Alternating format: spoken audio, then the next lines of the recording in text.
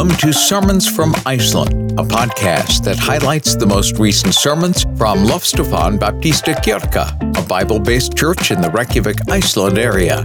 Pastor Gunnar Ingi Gunnarsson from the ministry staff at Lofstofan are grateful that you're joining us for today's study in God's Word as a supplement to your weekly routine of meeting with your local church to worship Jesus Christ, our Lord and Savior. The following was recorded on Sunday, April 16, 2023. Today's message title, Operating in the Grace of God, a study from the book of Nehemiah. We're going to be, so we just wrapped up Easter. We're going to be jumping back into Nehemiah. If you haven't been to our church a lot, then we usually work our way through books of the Bible. Right now we're in Nehemiah chapter 9. We're doing the first 5 verses in chapter 9. So would you stand with me as we read this? Oh, yeah, my wife was doing the slides this week, so it's preaching time. So Nehemiah, the title of today is going to be Outward Appearances and Inward Realities. And so let's read this text together. Now, on the 20th day of this month, the people of Israel were assembled with fasting and in sackcloth, and with earth on their heads. And the Israelites separated themselves from all foreigners and stood and confessed their sins and the iniquities of their fathers. And they stood up in their place and read from the book of the law of the Lord their God for a quarter of the day. For another quarter, if they had made confession they made confession and worshipped the Lord their God. On the stairs of the Levites stood Joshua, Bani, Kadmiel, Shebaniah, Buni, Sherebiah, Bani, and Chenani, and they cried with a loud voice to the Lord their God. Then the Levites, Jeshua, Kadmiel, Bani, Hasbaniah, Sherebiah, Hodiah, Shebaniah, and Pethahiah said, "Stand up and bless the Lord your God from everlasting to everlasting. Blessed be your glorious name, which is exalted above all blessing and praise." And I think we can end with saying amen to that. Yeah, amen. You may be seated. Okay, so Elliot, if you didn't know this, before Easter, he did a sort of overview of Nehemiah 9. He did the entire chapter, and now we're going to zoom in a little bit. And today we're just going to focus on the first 5 verses of this chapter. They've gotten to the point where Nehemiah has restored the wall to Jerusalem. And you might think, at the start of this book, that it's all about building a wall. But the point of building a wall was not the wall itself, but rather for having the protection to worship God freely, to live their lives freely. And for me, I think that's sort of, I don't know, maybe even a warning for many of us who have grown up in churches. So often we can get our focus wrong, right? We can think that church is about building bigger buildings or having better programs and not realizing that, hey, a building only serves to function, to serve the church in a way so that we can worship freely. It's not about the building or the stuff. But in verse 5, we see that the Levites, they start a prayer. By the way, Christian, can you turn me down a little bit? Am I echoing a little bit? Is this better? Yeah, okay. So in the 5th verse, we see the Levites, who are the priests, they're starting a prayer, and the rest of the chapter is really this prayer of theirs. They're praying a bunch of realities about God, and I think it's awesome for us to take a little time to zoom in and see, okay, what does it teach us about God? What does it teach us about us? And if you didn't know this is a little fun fact about Nehemiah chapter 9. This that we're about to go into, the rest of this chapter, is the longest recorded prayer in all of the Bible. I don't know if you knew that, but that was a surprise to me. I never really gave it a whole lot of thought. But just remember that. So if you're in here, let's do a raise of hands if you're willing to be honest. How many of you feel that your prayer life needs improvement? Right? Okay, I think as Christian, I think it's like a common thing among Christians that we almost every time feel like we need to improve. We can always do better, right? But here's an encouragement. Maybe you're in here and you think, man, my prayer life needs improvement because I can only spend 5 minutes and then my thoughts are somewhere else, This is the longest prayer recorded in the whole Bible. And depending on how fast you read, it takes roughly 5 to 6 minutes to read through the entirety of the prayer. Think about this. When Jesus was asked by his disciples, teach us how to pray, he taught them the Lord's Prayer. And how long does that take to say? Like roughly a minute or so, right? And so for many of us, we might think or have the propensity to think, man, if I don't pray long enough, if I don't pray loud enough, if I don't pray with words that are impressive enough, then my prayer life is not going to be powerful. But here we get to the longest prayer recorded in the whole Bible, and it's 5 minutes. And it just makes you think, what is the power of prayer? What makes prayer powerful? And you get to think about, okay, what does the Bible tell us about prayer and approaching God? Well, you get to verses like 1 Peter 5 or James chapter 4, and you see verses like this: God opposes the proud, but gives grace to the humble. Isn't that something? Pride is a rather sort of acceptable sin in the church, if you would say. Like there's many Christians who would point at others for the various ways that they fail and say that you need to repent of that. But pride is pretty prevalent within the church and pretty accepted within the church. But here, this is a serious verse. It's not just saying that God doesn't like pride. It's saying, no, if you have pride, if you come to him with pride, he will not only not listen to you, he will stand against you. The God of the universe. Now, listen, 1 Peter 3:7. The Bible tells us, husbands, live with your wives in an understanding way, showing honor to the woman as the weaker vessel. Not a very popular verse. It doesn't say weak vessel, just FYI. As they are heirs with you of the grace of life, so that your prayers may not be hindered. Peter there is saying, hey, your relationship with your wives impacts how effective and powerful your prayers are. Not how long they are, not how impressive the words are, not how loud you yell out the prayers, but rather how you behave towards your wife. And what is the idea that he's getting at here? He's reminding us that the power of prayer, the effectiveness of prayer, is not measured in the words that you use, but in the posture of your heart. That is how the New Testament talks about the effective prayer. Again, here's another example, James 5:16. It says, therefore, confess your sins to one another and pray for one another that you may be healed. The prayer of a righteous person has great power as it is working. What does he say? The prayer of a righteous person has great power as it is working. And what I like about this verse is that he doesn't equate flawless, morally flawless people as the righteous people. No, he says, if you are the one who's willing to confess your sins and have people pray with you, and you're willing to basically humble yourself, then that is a righteous person whose prayer is effective as it's working. Now, remember this as you grow in your walk with God and in your prayer life. The effectiveness of your prayer life cannot be separated by your walk with God in every aspect of life. It's not necessarily about the words that you use, but your relationship with the one with whom you are talking. So grow in humility. That is giving yourself under God's word, allowing him to change you and use you. And as you go, start praying, even short prayers throughout the day, as you remember that this is not about your pious behavior or nice words, but rather, man, you have access to the throne of grace. That is amazing. It is amazing that the Bible tells us to come without fear to the throne of grace.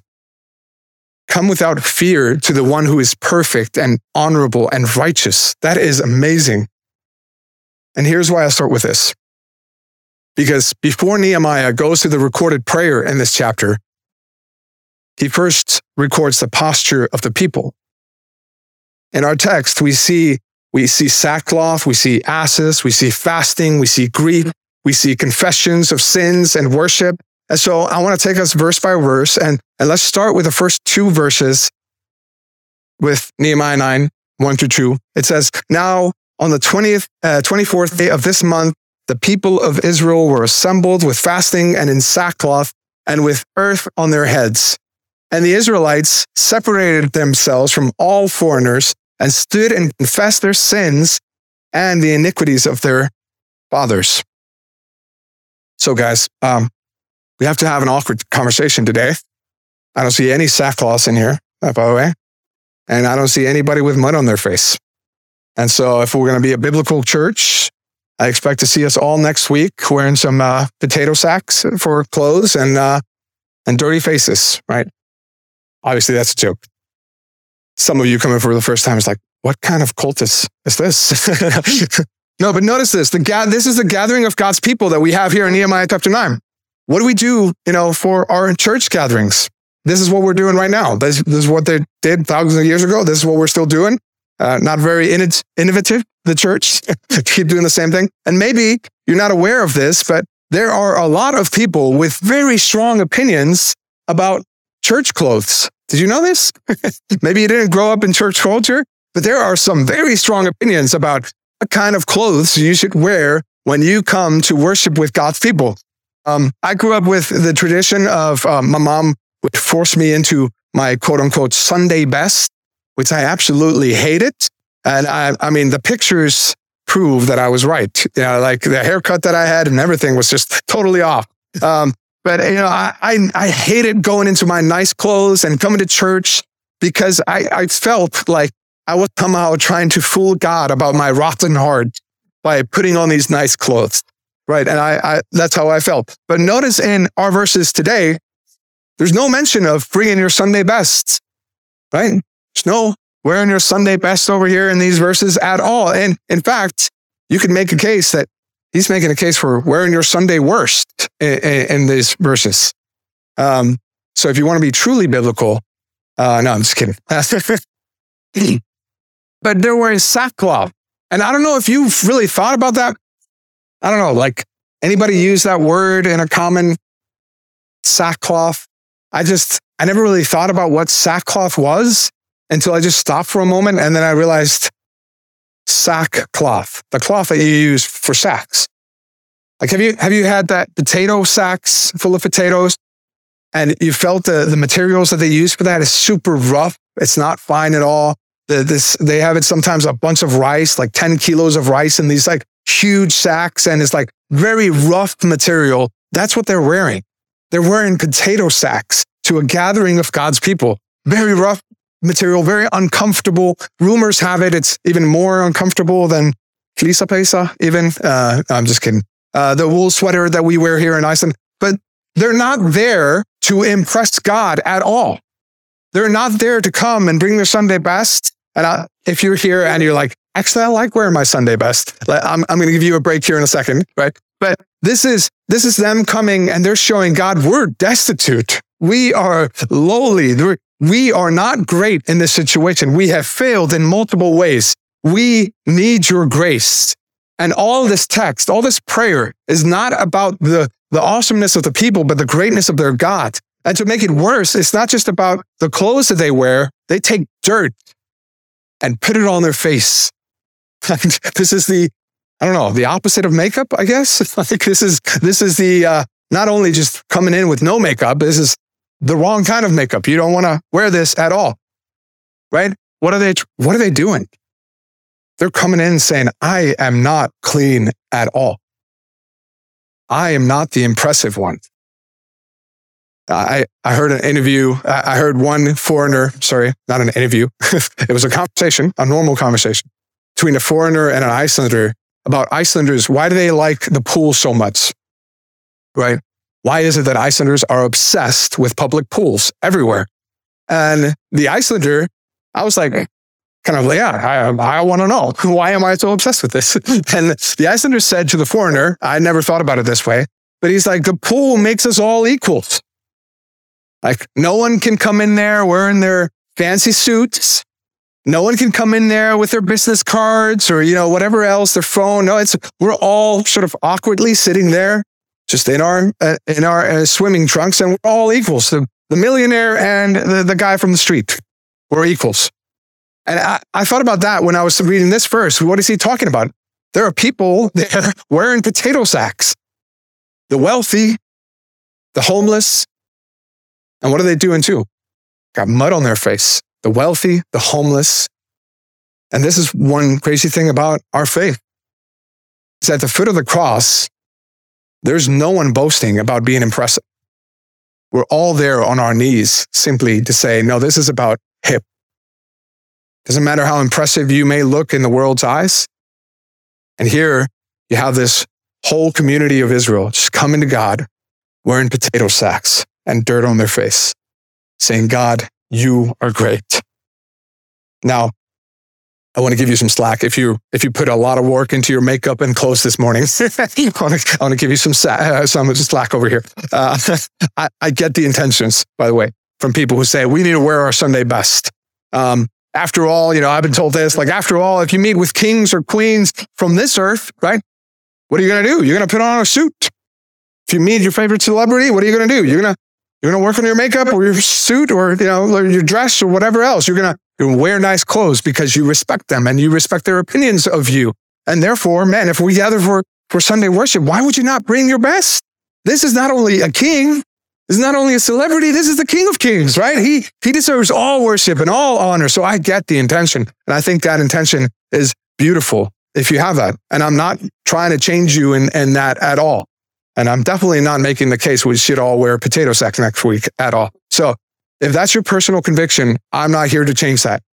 Do that. If that's what honoring God looks like to you, keep doing that. Feel free to continue doing that. But be careful of this, to take your personal conviction and make it the conviction that everybody else should follow. It's like, this is how I think, therefore everybody else around me is wrong if they don't agree with me.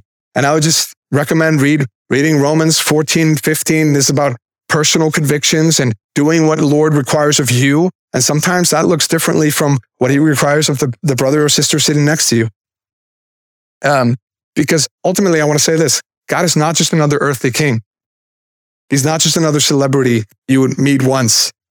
He doesn't just see you when you come into the church building on Sundays. When you walk out on a Monday, when your life looks like a car wreck on a Tuesday, when everything is going awesomely on a Wednesday, He sees you through all of that. If you are His Holy Spirit is in you. He sees you when you are polished and impressive looking to everybody around you, and He sees you when you are bare and when you are broken. So you don't only meet this King of Kings when you come in here on a Sunday. Just remember that. He sees you throughout the week at your weakest moments. He reminds you that His grace is sufficient. And at your best moments, He reminds you still need His grace. Okay? So you're not just walking in here to have a once a week meeting with the King of Kings. He sees you in all of those things. Right? You have examples of this in the Bible where God is saying, hey, I see things not as the people around you see. They may see the nice clothes and be fooled to think that you're doing really great. 1 Samuel 16:7 says this, for the Lord sees not as man sees. Man looks on the outward appearances, but the Lord looks on the heart. And so maybe, I don't know where your background is from. Maybe your background is you come from a church culture that said, man, for you to get the forgiveness of Christ, you need to earn it. You need to look impressive. You need to work for His grace. You need to pay Jesus back for His gift. And the way you do that is you look impressive. And maybe if you look impressive enough, you might just get God working in your life and through your life. Let me say, that's not how gifts work. That's not how grace works. Because what happens when you pay for a gift? It ceases to be a gift, right? And if you're in here and when you walk into church buildings and you're putting on your Sunday best, it reminds you of like, man, I used to do this for years when I tried to impress God and I tried to force Him by being good enough to allow me to experience His grace and forgiveness. But man, if you want to walk in here and just wear whatever you would wear on a Tuesday, it's fine by us, right? Right? It's fine by us as long as it's biblical, right? Don't come in here wearing your birthday suit, okay? Same.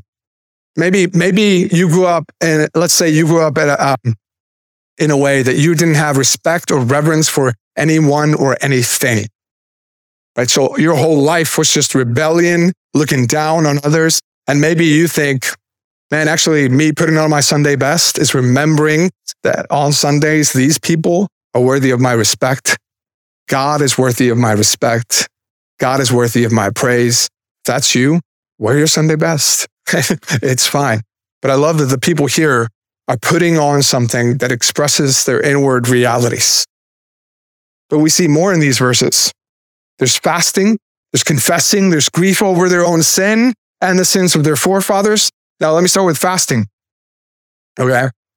By the way, I don't know how to ask this question because, let me put it this way. Some person came up to me like a couple of years ago. It's like, do Baptists fast?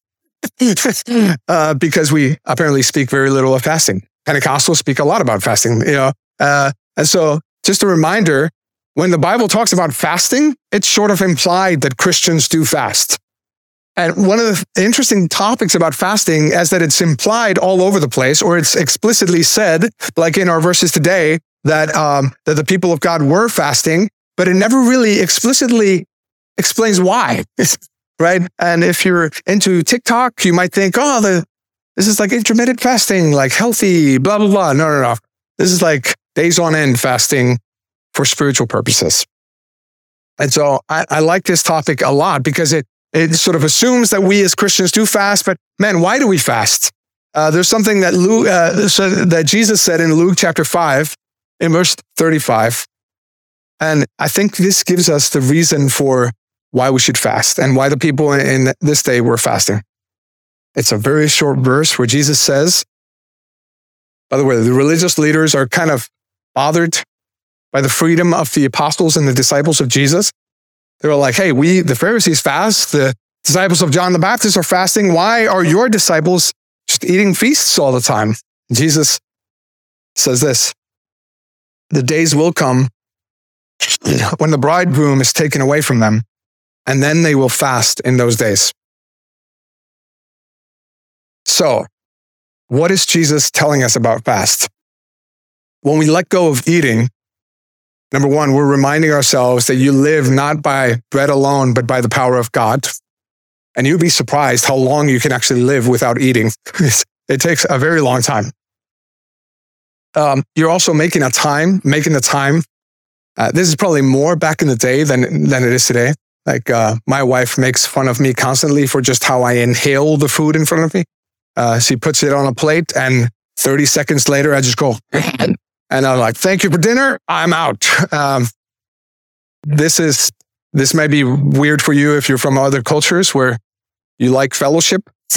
You like hanging out with people. This would definitely be weird 2,000 years ago or 2,600 years ago in the time of Nehemiah. When you ate, you weren't just eating.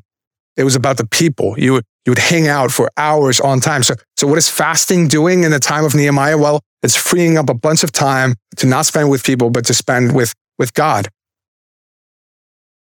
And another thing is that you're focusing on not only nourishing your body, but your soul. And I think this verse kind of explains the ultimate reason for fasting. What is he saying there? Hey, the reason for fasting is over right now. Why is it over right now? Because the bridegroom is with them. What is the implication? Before me, in the Old Testament, people were fasting because they were reminding themselves that no matter how great the feast was here, they wanted the feast with their Messiah. They wanted their feast with the one who has come to deliver them and be with them. And Jesus says, I'm here now. There's no reason to fast when I am walking among you. When I go back, there's going to be a reason to fast again, to remind yourself that no matter how good the feasts on earth may look or feel or be, man, I look forward to the day to feast with my Messiah again, to have the one who has nail-pierced hands wipe away my tears and have a feast with him. I think that is the ultimate point of fasting, to remind ourselves, I don't want this. God, I want to feast with you. And as the people of Israel and Nehemiah look around, they see, okay, the walls are restored. But again, what did we read in chapter 8 and chapter 7? The city is almost empty. They got impressive walls, but there are no buildings inside the city. So it's empty with few people. And they look around and they see like, man, this is the result of us leaving God.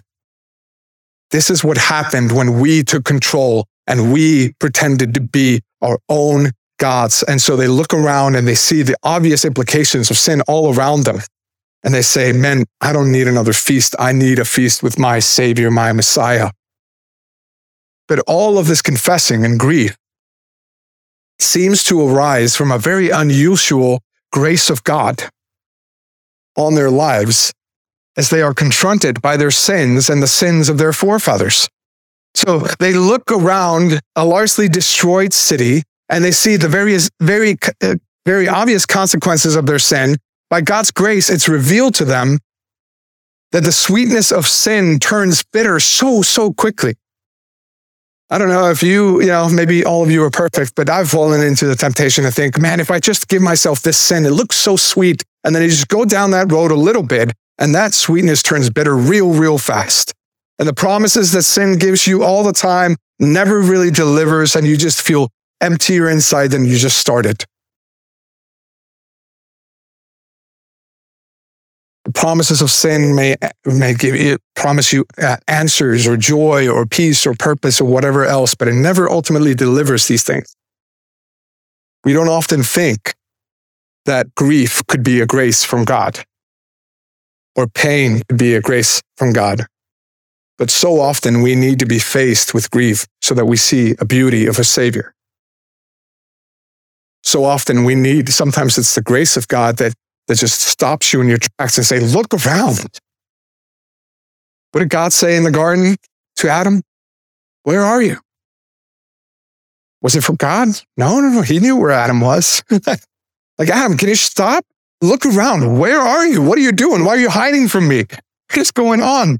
There are people who run through life who never truly experience the hollowness of all the stuff that the world has to offer. And therefore, they never turn from their endless toil to get to real peace and real joy and real purpose in Jesus. They just run and run and run. And all of a sudden there comes death.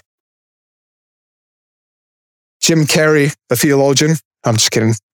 Doesn't he look like a great theologian though? He said it this way. I wish that everybody could be rich and famous so that they could see it's not the answer. The greatest danger of all is to waste your life running after the wrong thing, never catching it so that you could turn to the real source of life. As we gather together like this, dear brothers and sisters, I hope you don't run from facing grief so that you can get the relief that you need in Jesus. Right? It's like a doctor kind of trying to hunt you down to offer relief without you being willing to accept that you actually have a disease that's dangerous. Right? Sometimes the grace of God is revealed by opening up our eyes to grief. The grace of God may at times hurt you with truth, but Jesus will never comfort you with lies. Now, if we wish to lay hands on Jesus' righteousness, we must first unclench our fists from our own righteousness. And to find true and lasting love at the cross, we must first let go of all the counterfeit gods that offer us all the things but never deliver. Our call, dear family of faith, is not to pretend to be perfect, but to have the humility to confess to one another and God our sins. When we come to Him empty of ourselves, He can finally fill us up with Himself. Now, God does His best work with empty. Like, think about the creation itself. You know that? Like, the way that the Hebrew language uses, what is the word again?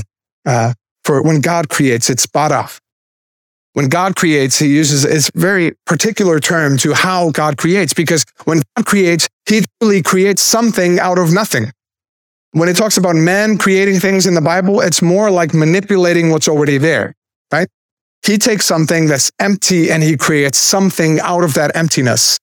And man, God does His best work sometimes like that. You look throughout the Bible, it's the people who are kind of bankrupts that come to God and He uses. It's the irony of Him coming to Abraham and Sarah, to barren Sarah, empty Sarah, saying, I'm going to make a nation out of you and you're going to bless the nations of the earth. Or you think about all the people that we read through in the nation of Israel. And the people that are used mightily by God are the ones who come to him empty. You ever thought about that? King David, he's such a messed up character, and yet he's called a friend of God, a man after God's own heart. And yet you read a story and you're like, are you sure about that, God? He's kind of messed up, this guy. It's like, yes. Why? Because he was quickly to turn. If you've been taught, or if you think the church is full of perfect people, it should be the opposite. I think we should be the people who realize the most just how needy we are. We realize we're so needy that, in fact, I can't turn to Omai to fix my problems. I can't turn to my mom to fix my problems. I have to turn to God of the universe to fix this problem. That's how needy we are. God can use empty as long as we're willing to come to him with empty hands. God uses cross to declare victory. He uses an empty grave to declare light. He does a lot with empty.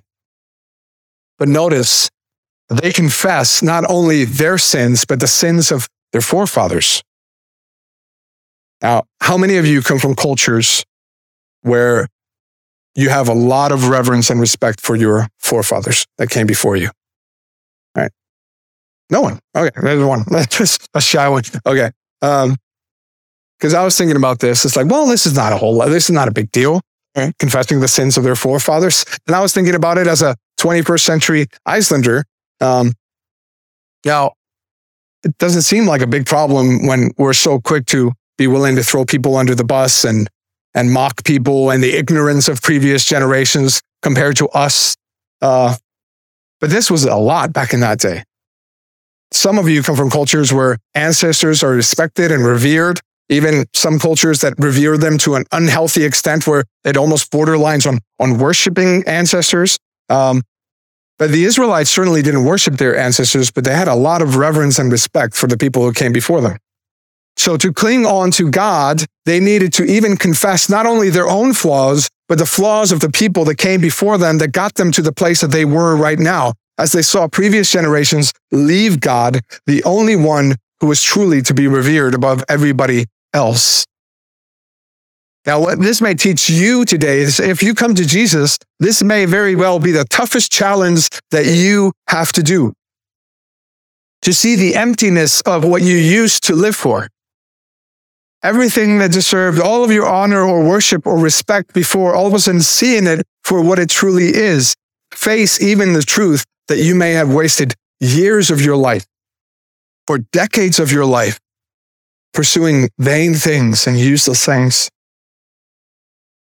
Now, you may have to confess that in searching for the right things to be loved or to have joy or lasting peace and fulfillment in this life, you sought it in the wrong people and the wrong places. And what you used to live for and find your identity in or your worth in, you must see in light of the reality of the supremacy of Jesus Christ. You see, Jesus, he put it this way. Come to me, all of you who are weary and heavy laden, and I will give you rest. He will give you rest from your pursuit of worth and value as he is willing to shed his blood for you. He will give you rest from trying to fill up your emptiness by offering you the one thing you were created for and your soul craves, a relationship with your God and Creator by the God the Son. God draws near to you, even when we're running away, drawing closer to cover our shame and sin and to give you life. But to come to him, that is the thing. If you're going to turn to Christ, there are other things that you're turning away from. You have to let go of all else to lay hands on Christ. There's no option to turn half turn to Christ while you also cling on what you used to enjoy. Jesus is Lord has no exception clauses. Right? You can't say Jesus is Lord over my life except for these few areas that I like, these pet sins, right? My lusts, my sex life, my money, my hobbies, my time wasters. No, either he is Lord or he's not. What will it be? Will you turn to the spring of true life Or will you keep pursuing vanity because it's too difficult to let go of the people and the things that you revere too much? And I want to end with Nehemiah 9, 3-5. And they stood up in their place and read from the book of the law of the Lord their God for a quarter of the day. Imagine that. Some of you are thinking, man, this is getting to be a long sermon, right? It's not Nehemiah long. Quarter of the day they were reading the law. For another quarter of the day, they made confession and worshiped the Lord their God. On the stairs of the Levites stood Jeshua, Bani, Kadmiel, Shebaniah, Buni, Jerebiah, Bani again, and Chenani, and they cried with a loud voice to the Lord their God. Then the Levites, Jeshua, Kadmiel, Bani again, Hashbaniah, Sherebiah, Hodiah, Shebaniah, and Pethahiah said, stand up and bless the Lord your God from everlasting to everlasting. Blessed be your glorious name, which is exalted above all blessing and praise. So what do we see? We see worship and repentance informed and initiated by the word of God being proclaimed to the people. We see brokenness leading to people willing to come to God for healing. And I have a feeling that many people, maybe around us, maybe outside these walls, or maybe even here today, may not come to Christ for healing because they first refuse to see that they're broken. And they refuse to see what got them to this broken state. Only when we come to the end of ourselves can we have true revival in Jesus.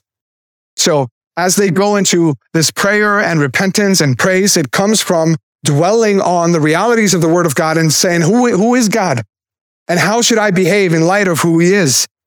And I think this is one of Satan's most effective strategies to keep us not having revival in Christ, is to keep you busy. And not just you. I don't want to be like you busy. No, all of us. Keep us busy.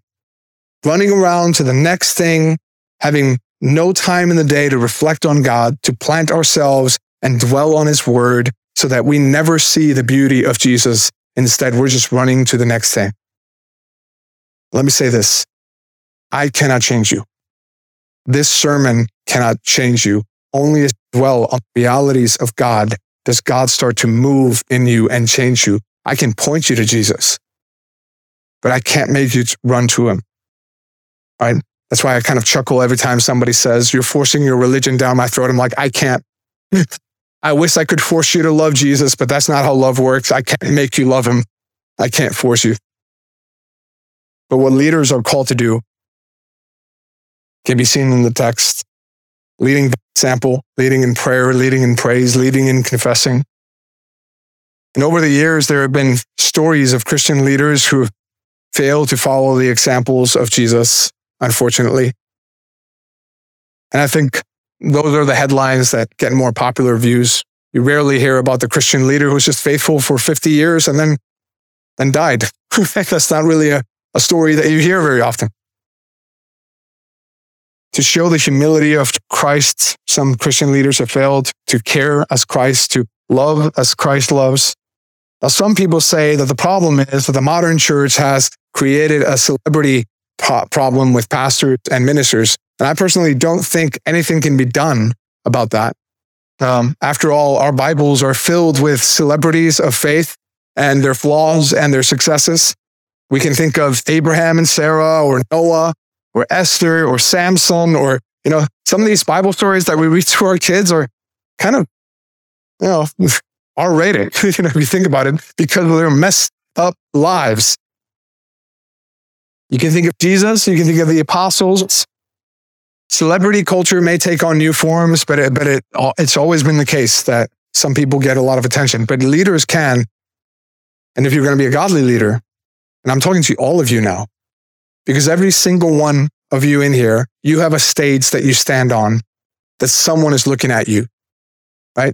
There are like literally 1 million copies of the Bible circulating around Iceland right now. Maybe not one of those copies, well, let's say few of those copies will ever be opened by curious people to see what the Bible says. Before they read the Bible, they're going to read you if they know that you're a Jesus follower, right? And so when I say Christian leaders, don't think, oh, the people on the stage on Sundays. No, I think God has called each and every one of us to be a leader in one way or another. And so you will get attention, be it good or bad.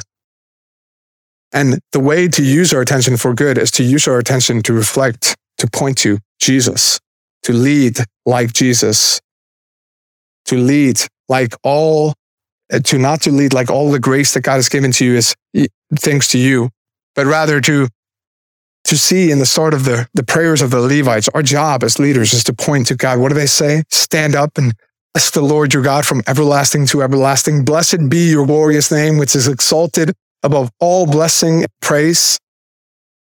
I love Paul the Apostle. He put it this way. It's a very short verse. If you're looking for a great memory verse, it's short right there. Be imitators of me, right? That would be bad if it ended there.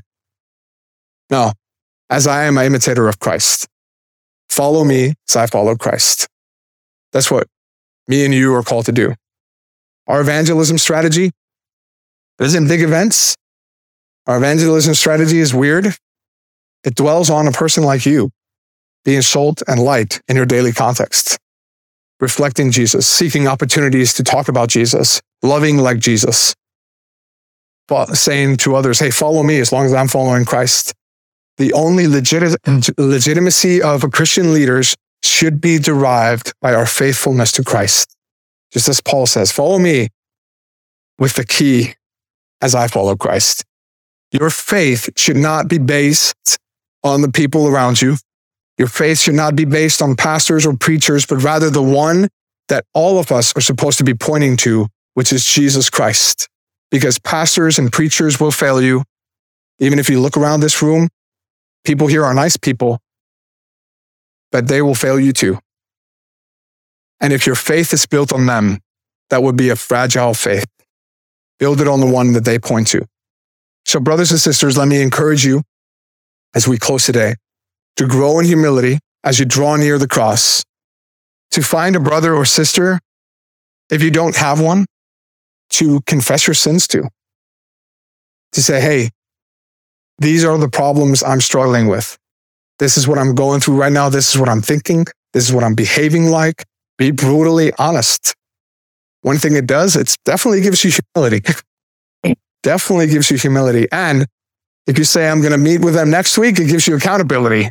You know, you're going to be open and honest about your hard struggles about this next week. If you don't have a person like that, you can talk to me. You can tell it to Svava. We'll get you someone. I will listen to you. I will pray with you. If you don't have one yet, pray to find one right here. We're supposed to be a family that's willing to confess our struggles to one another and to support one another as we seek to grow to look more like Jesus. And you're not alone in your struggles. Man, that's the problem. It's like when we stop confessing our sins to one another, one of the greatest lies that we start to believe is that I'm the only one dealing with this. I'm the only one this greedy. I'm the only one dealing with this particular problem. No, you would be surprised how messed up the church of God is. But by God's grace, he has predestined us to be conformed to the image of Christ. And he is faithful to his promise to make us look more like Jesus. These last few months, for me, I've been hurt. I've been confused. I've lacked focus. I've lacked energy. And in that, I myself have acted very wrongly. I started to rely on my own routines instead of God. Realizing now, just as I was thinking about this chapter, as I look back, I was seeking to get out of hurt. It's one of the things that I think a lot of us do. You might be at a spot right now where you're just hurting a lot. And let me tell you this, one of the things as I was dwelling on this passage this week is like, man, I look back over months and weeks where I'm trying to get out of the hurting scenario instead of saying, God, what do you want to teach me in this? What are you trying to teach me about who you are in the midst of this? What God may be doing in my empty and your empty is to grow us. And man, if you can confess it to people around you, the struggles that you have, so they can pray with you, that's a gift. That is a gift that he calls us to, that I think we can take to heart. But next week, we're going to go into the prayer. But I want to remind you, if you're in here and you're a Christian, and if you might be aware of just how much you fail today, there's grace. There's grace upon grace. That's why we gather. That's why we're singing songs that are not about you, but about Jesus. Right? That's why we read a Bible that's not about you, but about a Savior. And during communion, that's what we're doing. If you're a Christian, meaning let go of all the other things that you think a Christian is, meaning you trusted in Jesus, that He alone has cleansed you of your sins and that He is Lord of your life. If you've made those two commitments, then I want you to remember Christ. He had His last meal with His disciples. He broke bread saying, "This is my body that's broken for you." He drank wine with them and said, "This is my blood that's shed for you for a new covenant." And this is what reminds us of why we do this, why we gather, because of Christ. And I want us to remember as we go into this week to be fueled by Christ and His love for us, His sacrifice for us, as we continue our worship into the week.